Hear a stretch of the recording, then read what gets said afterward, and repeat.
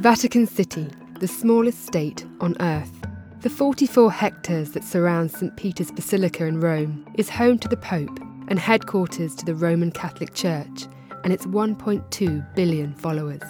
It is also the epicentre of the Holy See's diplomatic network. Beyond the bronze doors of the Apostolic Palace and its attentive Swiss Guard in their tricolour breeches and handsome Biella wool capes, the Papal Diplomatic Corps are busy administering Pope Francis's ever-ambitious foreign affairs agenda.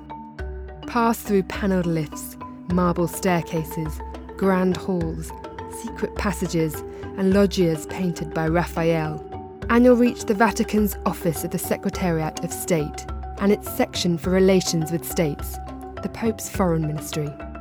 Here, intricate gilded 16th century maps of Africa, Asia, Europe and the Holy Land adorn the department's loggia, a hint at how long the Catholic Church has been engaging with foreign lands. Rome is also host to foreign diplomatic missions affiliated to the Holy See. Among them is the British ambassador Nigel Baker, who resides in a loft-style residence in a restored palazzo filled with paintings from the UK government's art collection and his own more avant-garde canvases. Peace and humanitarian issues are high on Pope Francis's diplomatic agenda.